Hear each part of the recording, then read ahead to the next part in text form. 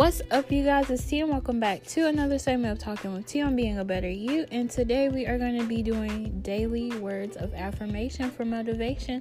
And yeah, let's get into it. So today, this saying or this phrase is coming from my mom.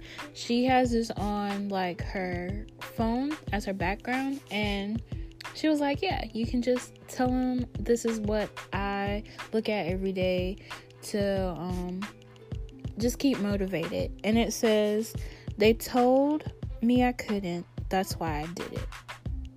So I guess this is something that keeps her motivated, because it's just like saying that people are going to put you down sometimes, but you can get right back up and just do what you need to do to get where you need to go, because all you can do is just keep going. You can't go back in time and do anything different than what you've already done. So you just have to work harder, work smarter, and be a better person at the end of the day. So this saying for her means a lot, and it's gotten her where she is today, I guess, because, my mom's awesome. So yeah, that's just what it is. So that's a daily word of affirmation for everybody. So if you guys want to send me any affirmations or things that you do or say to keep yourself motivated, I am doing this all month long,